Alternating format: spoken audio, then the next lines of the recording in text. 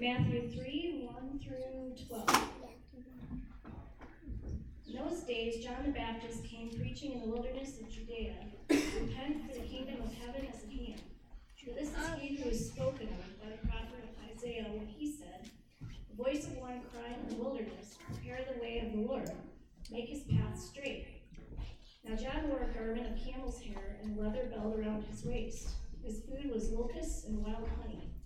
Then Jerusalem and all Judea and all the region about Jordan were going out to him, and they were baptized by him in the river Jordan, confessing their sins. But when he saw many of the Pharisees and Sadducees coming to his baptism, he said to them, you brood of vipers, who warned you to flee from the wrath to come? Bear fruit in keeping with repentance. Do not presume to say to yourselves, we have Abraham as our father. For I tell you, God is able from these stones to raise up children for Abraham.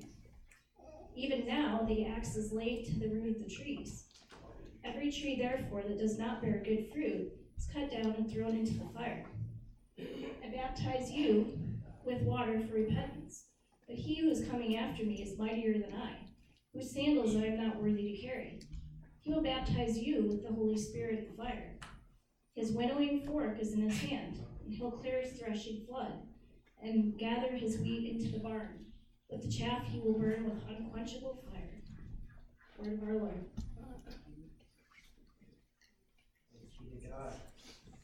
Thank you for that reading, Kim. There's a reason why I had Kim do that reading, and we'll find out in a second. But the kids are invited to Kids Church and Library with Susan today. Thank you for teaching, Susan.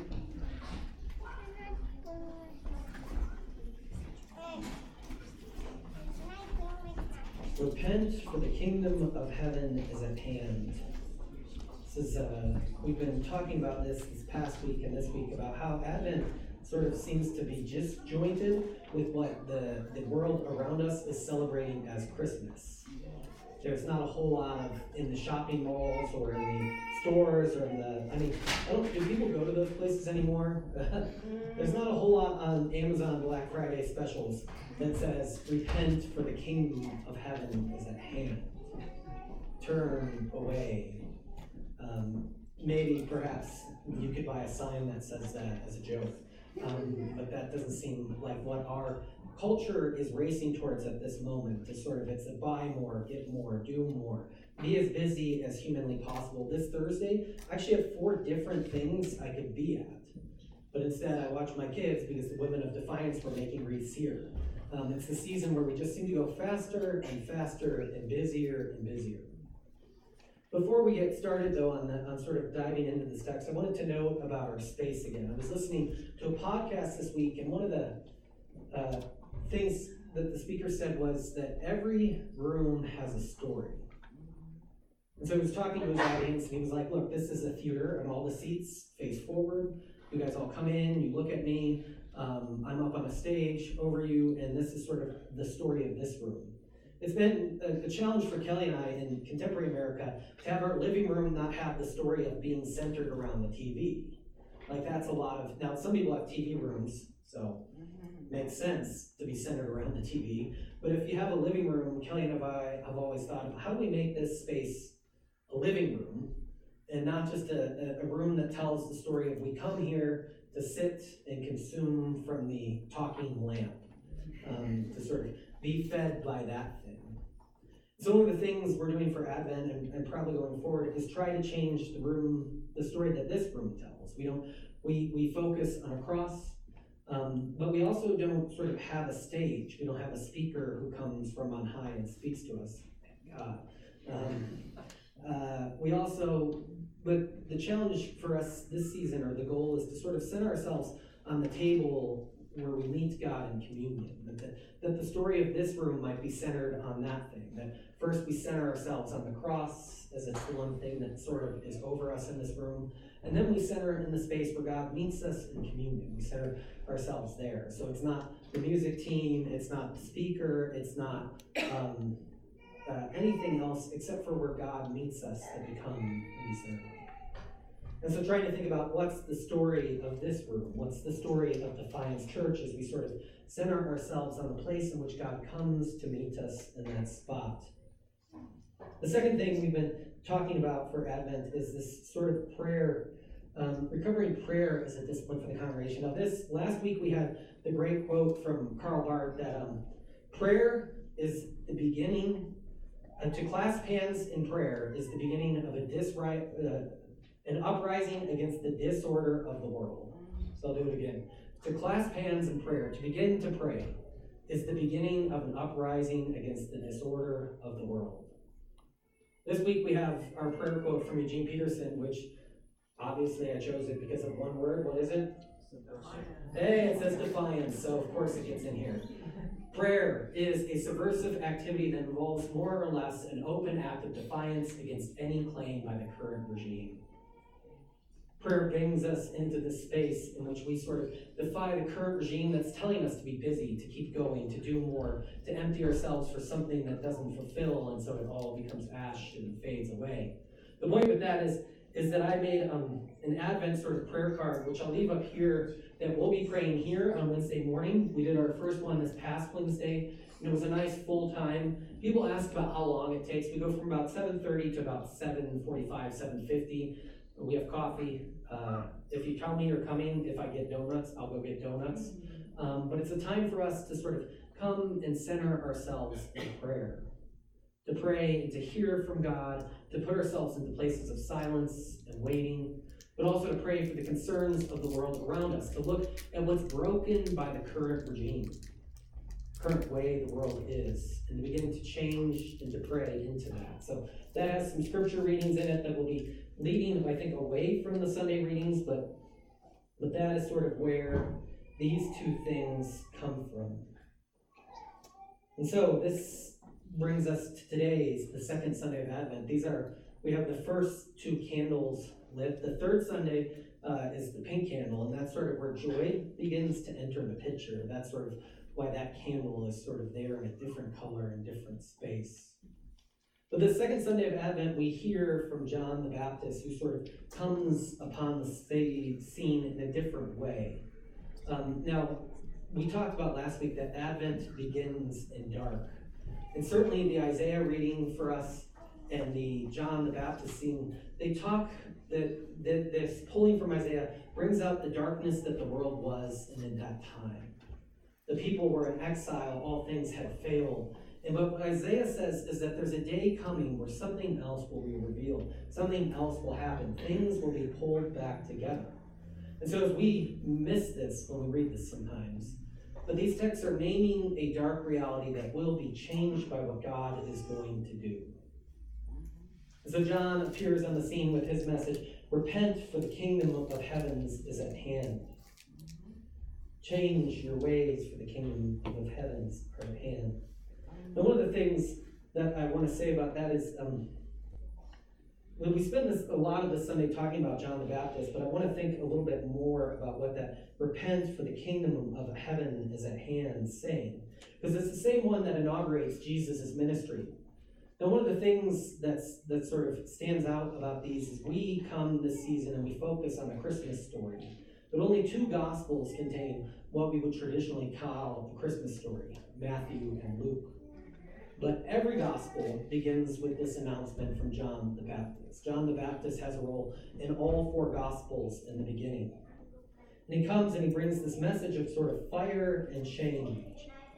Now, one of the things that I think about when I keep seeing this picture, so I should just talk about it because it's on. I joked a couple of years ago that you never get a Christmas card that says, "You brood of vipers, who warned you to flee the coming wrath?"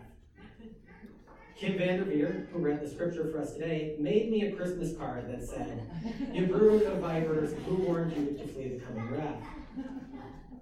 Ruining the perfect sermon illustration that we never get those cards. And so, taking the power back, I took a picture of the card, and so now I plan to say, Kim Vanderveer drew me a John the Baptist telling me, "You brood of vipers, who warned you to flee the coming wrath?" every year until I can't use that joke anymore. But John, he comes on the scene in this different way. He stumbles in and he has this message from the wilderness. He has dress that sort of sets him up as a sort of Elijah figure here on the margins of society. And what he's offering is this baptism for the forgiveness of sins, or not in Matthew's gospel, in Mark's is phrased that way, or Luke's. But in this one, he's having them confess their sins, which causes a power struggle because we're supposed to do that at the temple. And yet here people are going out to the wilderness to do that. And so when John turns and sees the people of the temple there, he tells them, who warned you guys to flee the coming wrath? Who warned you of what was going to happen? Now, one of the things that stands out if with this story is he says, repent, for the kingdom of heaven is at hand. This is basic message. Same one that starts Jesus' ministry. Repent, for the kingdom of heaven is at hand. The Greek word for that, as we've talked about, is metanoia. And it's not just feeling sorry for what you've done. It's a transfer from one place to another. It's coming back to God. It's finding communion and union again with God. It's not just, because when we use the term repentance, I think, in society today, a lot of times we're talking about, do you feel bad for what you've done? Repent of that and God will forgive you. That's certainly true, but this notion that they're announcing, compounded with this kingdom of heaven, is that a new realm, a new order, a new way of being, a new thing is at hand. Repent and move into that place. Repent and join that thing. This kingdom of heaven is coming near. It's more than just this, I feel sorry, but it's this transfer of allegiances and loyalty and structure of our lives into something different and something bigger and brighter. And before we get to that, what that something different is, I wanted to share one ways that I often think about this. This is a home screen of Christian apps. And one of the ways I think we think of Christianity and repentance is I should get a new app. This change of life that's needed from me, God restoring me, is just this new thing. My life, so to explain that, I'm assuming a lot here. The home screen is your life. And what we think Christianity is, and sometimes we broadcast it this way, and in our easier moments, sometimes we might even confess it this way, is what I need to be a robust Christian or to change my allegiances is a new app on my home screen. I need a new thing to sort of plug into that place. And so Christianity becomes sort of this tech thing, and then you can use, your browser for something different than what you use the Christian app for. You can use your text messaging or email box for something different. Sure, they overlap. They're on the same phone, but the intersection that they have between each other is smaller. It doesn't come and rewrite and rechange us. It doesn't bring us to a different realm. Now, some of you don't have smartphones. I realize this might be lost on you. But what I think what John is asking us to do, and I don't like using technology as a metaphor for here, but it's bled into our world so much, I think we can get it, is what John is saying is actually you need a whole new sort of operating system for this thing. There's no way, space or place, if the screen is your life, if this is it, that it doesn't bleed into or touch. There is no spot when you come to John the Baptist, get in the rivers with him, and receive this baptism of repentance that doesn't touch that app, that screen, that space in our lives. That if the gospel is true, if the kingdom of heaven is at hand, if we are going to move into that space, it's going to be more than just downloading a new app, but it's going to be rewriting of the whole self.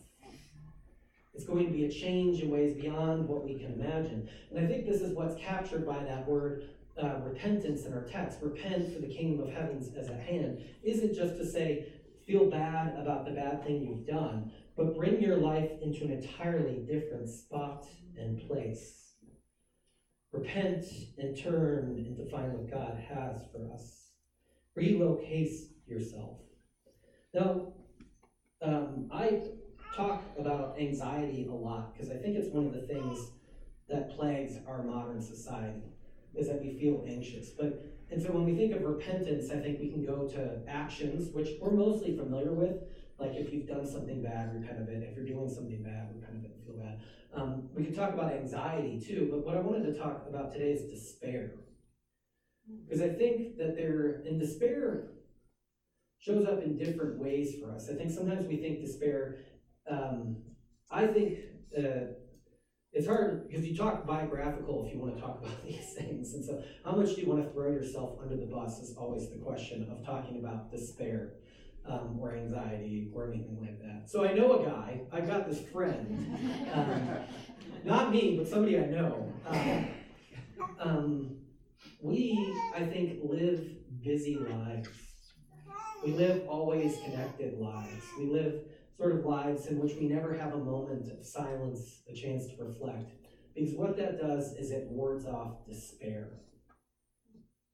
It's that sense, if I just stood in the grocery line, rode the bus in silence. I mean, it's the one that shocks me the most now that ski season upon us is the chairlift cannot be a time of silence to enjoy God's nature, but it's either the person in front of me is getting high or listening to music so loud on their headphones I can hear it in the chair behind them. That we have this way of sort of moving ourselves away from the despair that can come in. And it used to be that the joke was it's a midlife crisis, right? Oh, they're having a midlife crisis, and that's sort of that moment of despair. But I think it's turned into this thing that can come upon you at any time or at any moment. You're watching some movie that's not even about that. This is my friend I'm talking about. And despair just creeps into your life. You want to reach out to somebody to hey, Jonathan, what are you doing? Talk to me, keep me busy so I don't fall into this pit of despair. I should go wake Kelly up. That's what I should do. My friend's wife is also named Kelly. The despair has this way of sort of looming over us at times. We wonder if we're doing enough. We wonder if we are enough. We wonder if things could even change. And that's where I think it connects to this notion of repentance, is because despair in the modern world has this way of saying that the way that the world is today is the way it has to be. I can do nothing to escape it. I can do nothing to make it change. I'm locked into this job, this space, this time for these hours, with these struggles, with this house that's wearing me out, or these. And what repentance can say to us is that's not the only story there is. Despair is not all there is for you. If you're despairing over a certain sin or a certain struggle, that's not the only thing that God has for you. Repentance opens up this space, I think, in guilt and anxiety, but in this case, in despair, where we can begin to believe in ourselves again. You can begin to move into the realm where God's kingdom touches everything. You can take up new patterns and habits in life. You can change and move from this place of despair and rejoice, for the kingdom of heaven is at hand. Despair, I think, is a powerful drug, particularly during the holidays. I don't even have a memory from the age that my kids are, for the most part, barely. And I wonder, am I doing enough for them this Christmas? Despair just takes root in those places. Despair takes root in our battles with sin and depression and loneliness and anxiety. Despair can make us believe we can't have the power to move again. So what John the Baptist says when he comes on the scene is not just repent for what you've done wrong, not just turn aside from those things, but that the story, the script, the thing that is wearing you out and emptying your life is not the only way it has to be. The kingdom of heavens, the kingdom of God is at hand. And this kingdom, which was captured in that Isaiah reading, is this kingdom where infants play with snakes and wolves lie with lambs, and things are restored in a different way. And later in the reading we'll probably tackle next Sunday, John even asks Jesus, are you the one who is to come? And he says, go back to John and report what you hear and see. This is what the kingdom is. The blind receive sight, the lame walk, those who have leprosy are cleansed, the deaf hear, the dead are raised, and the good news is proclaimed to the poor. Blessed is anyone who does not stumble on account of me. The kingdom is the restoration of life. The kingdom is the gift of new creation. The kingdom that John proclaims is this one that Jesus will make manifest in his life. If you want to know what the kingdom is for and who it's for, you can read the Beatitudes. Blessed are the poor in spirit, for theirs is the kingdom of heaven. Jesus' life sort of makes manifest what this kingdom is what he's saying back to John. And I know for me personally that my understanding of Christianity radically changed when I began to think about what the kingdom is. It's not just this exchange or the forgiveness of sins. That's part of it. It might even be the entryway into it. But what it's really about is being brought into God's restoration of the world. God's way of undoing evil and sin and injustice. Words of Isaiah that the righteousness will be around his weight, that the wolf will live with the lamb, the leopard shall lie down with the kid, the calf and the lion and the fatling together, and a little child shall lead them. That this kingdom is one that overturns the natural way that we accept things are and promises us a different world. In some sense, John is proclaiming a different world is possible. And that this kingdom is near and is at hand is the way that this opened up a new understanding for me, is that if we were walking through my house and I were to say, the kitchen is at hand, or the kitchen is near, you can walk into the kitchen, you can walk into that space. There are times where I think we try to place off the kingdom is that it's like, well, it's at hand, and that means we're waiting for Jesus to come back, and then it takes root. And it's like, yes, that's true, but also the four fruits of it are what we have now. We, as Christians, and this is a classic C.S. Lewis one, have received the broadcast in enemy territory that the battle is over, that we've won. We know how it ends as part of the message of Advent.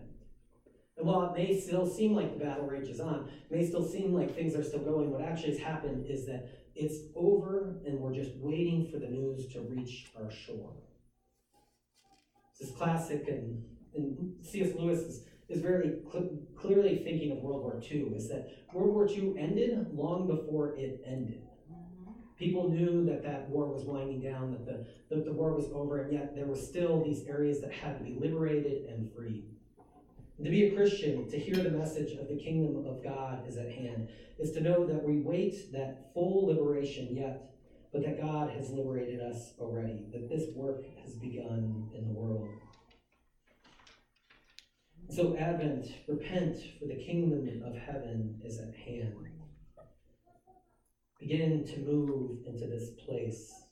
Begin to find yourself here. There are three sort of ways of sort of interpreting this text. The first is that we're the people who are coming out, right?